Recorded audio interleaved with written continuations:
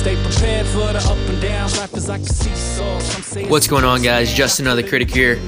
Welcome back to the channel. Continuing my Week 8 college football predictions with number 16 Michigan Wolverines taking on number 7 Penn State Nittany Lions.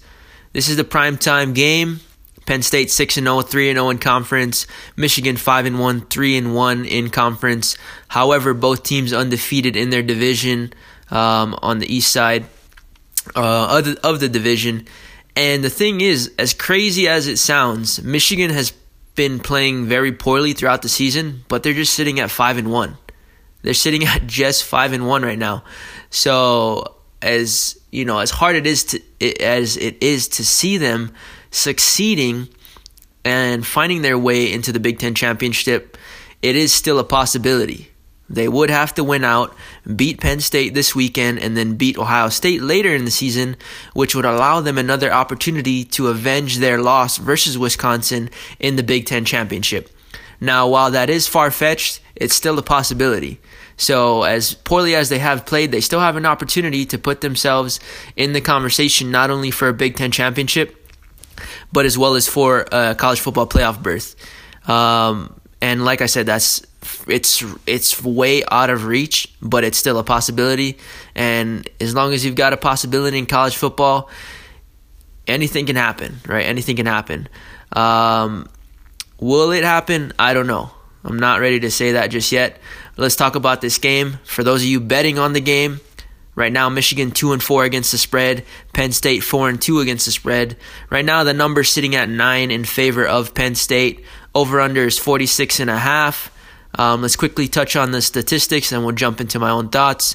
Right now Michigan averaging 30 points per game, allowing 17 points per game. Offense averaging 231 yards through the air, 156 on the ground. Defense allowing 160 through the air and 122 on the ground. Penn State averaging 42 points per game, allowing 8 points per game. Offense is averaging 274 through the air, 191 on the ground. And defense allowing 205 through the air and 53 on the ground. Now, when we look at this game, really, these sides are pretty similar. Shea Patterson, Sean Clifford, both quarterbacks have a similar style of play.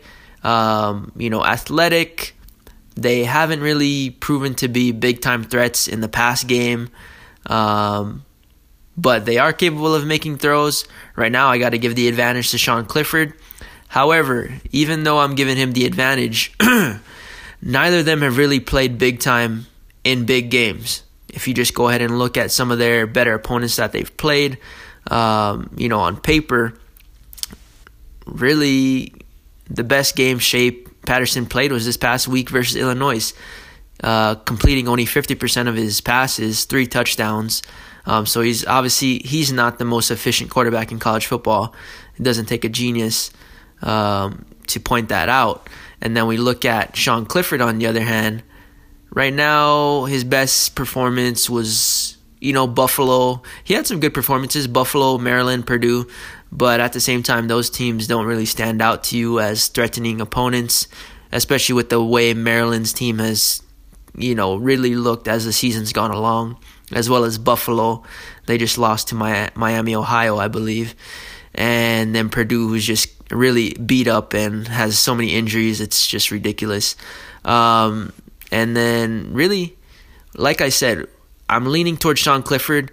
While neither of them have played big time in big games, the one thing I do have to, commend Clifford on is that he doesn't turn the ball over nearly as much as Shea Patterson. Shea Patterson is just a turnover machine. He fumbles, he throws interceptions. He hasn't been the greatest at making decisions. So if it is possible that Dylan McCaffrey is healthy and is ready to go, if I'm the coaching staff, I'm starting Dylan McCaffrey. Regardless of who's starting this game for Michigan, I don't think the game is going to come down to either of those guys as far as putting that type of responsibility on their shoulders and going out there and carrying the team. I don't think that is their way. That's really the path to victory in this matchup.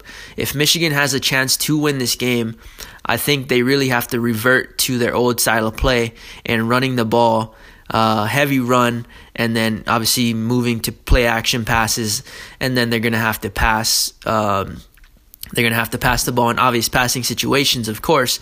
But if they're going to find success, I think it's going to be really getting away from that whole speed and space type of system that they've been trying to establish for this team throughout the year.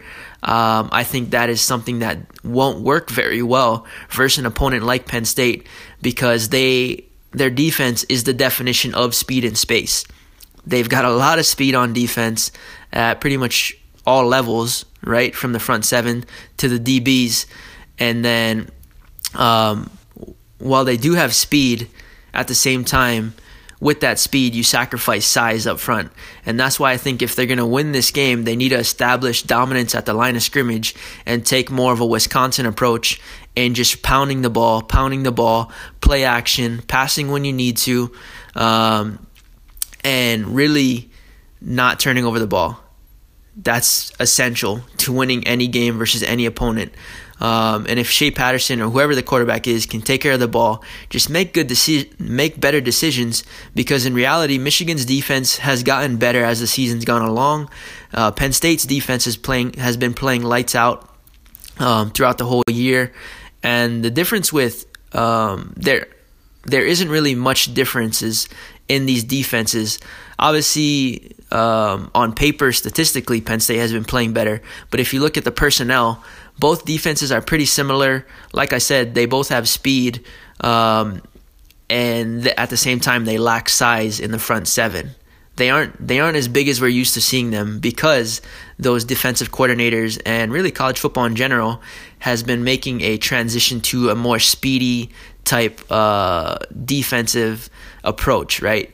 And so that's why Wisconsin has been able to find success versus these types of teams like Michigan, right? Because while they sacrifice that size for speed, then when you face a team like Wisconsin, who's all about physicality and size, that's where they had trouble really winning at the line of scrimmage, because Wisconsin just pounded it down their throat. And so I think that's going to be a challenge for both teams in, really containing the run game. If we take a look, obviously Penn State has played much better, as far as stopping the run goes. We take a look at all their opponents. Really the worst outing they had was versus Buffalo, who went for 184 on the ground versus them. And then Pitt, Maryland, Purdue, Iowa, they're not really going to threaten you with the ground game. That's just not what they do. And so we take a look at Michigan. They bring in, while they haven't been playing amazing, they bring in a lot of talent at the line of scrimmage and in the backfield. Their most recent games, Rutgers 141, Iowa they went for 120 on the ground, and then Illinois they really went to the ground heavy and ran for 295 on the ground with Zach Charbonnet leading the way. I think it's a real possibility for Michigan to win this game.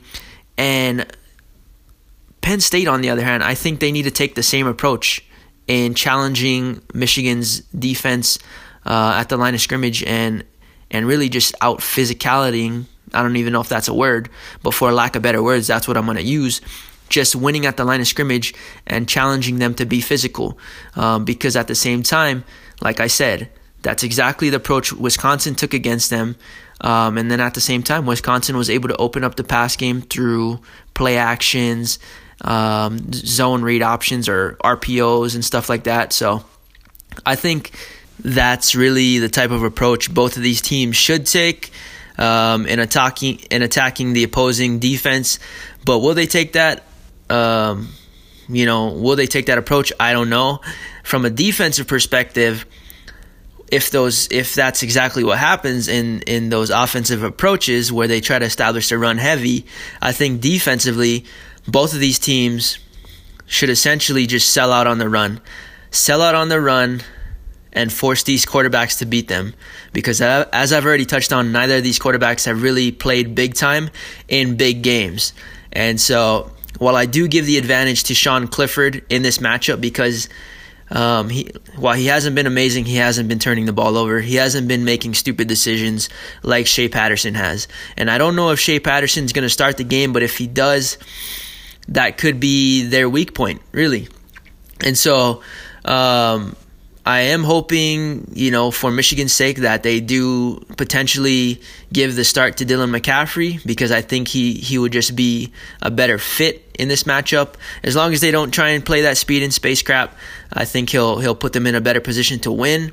And so if that's how the game plays out, both teams go heavy in the run, and then both defenses sell out on the run, this game will be left down to the wide receivers and quarterbacks.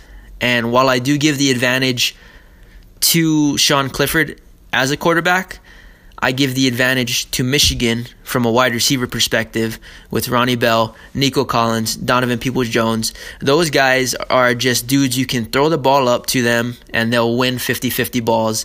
And I think that's where the game is going to be. I think that's where the game is going to head towards later in the matchup. It's just going to be who's going to be able to win their matchups, down the sideline, in the air, from a DB to wide receiver perspective. And while Penn State does have some, big-time corners and DBs, they don't match up very well from a 50-50 ball perspective. Michigan's wide receivers are big-time. They're physical, 6'4", 6'5", 200-something pounds, 190 in that area. And so for that reason, I give Michigan's wide receivers the advantage, give Penn State the quarterback advantage. And so as long as Shea Patterson doesn't turn the ball over, and Michigan as a whole doesn't turn the ball over, because they've really just been fumbling a whole lot, I give Michigan a real legitimate chance to win this game. Right now, I'm going to go out on a limb in my prediction today. I'm going to give Michigan the win 20-17. Once again, Michigan wins it 20-17 at Penn State. I understand it's a crazy prediction, but like I said, if it comes down to the quarterbacks, I give the advantage to Sean Clifford. But from a DB to wide receiver perspective, Shea Patterson isn't amazing, but he's capable of throwing up a 50-50 ball.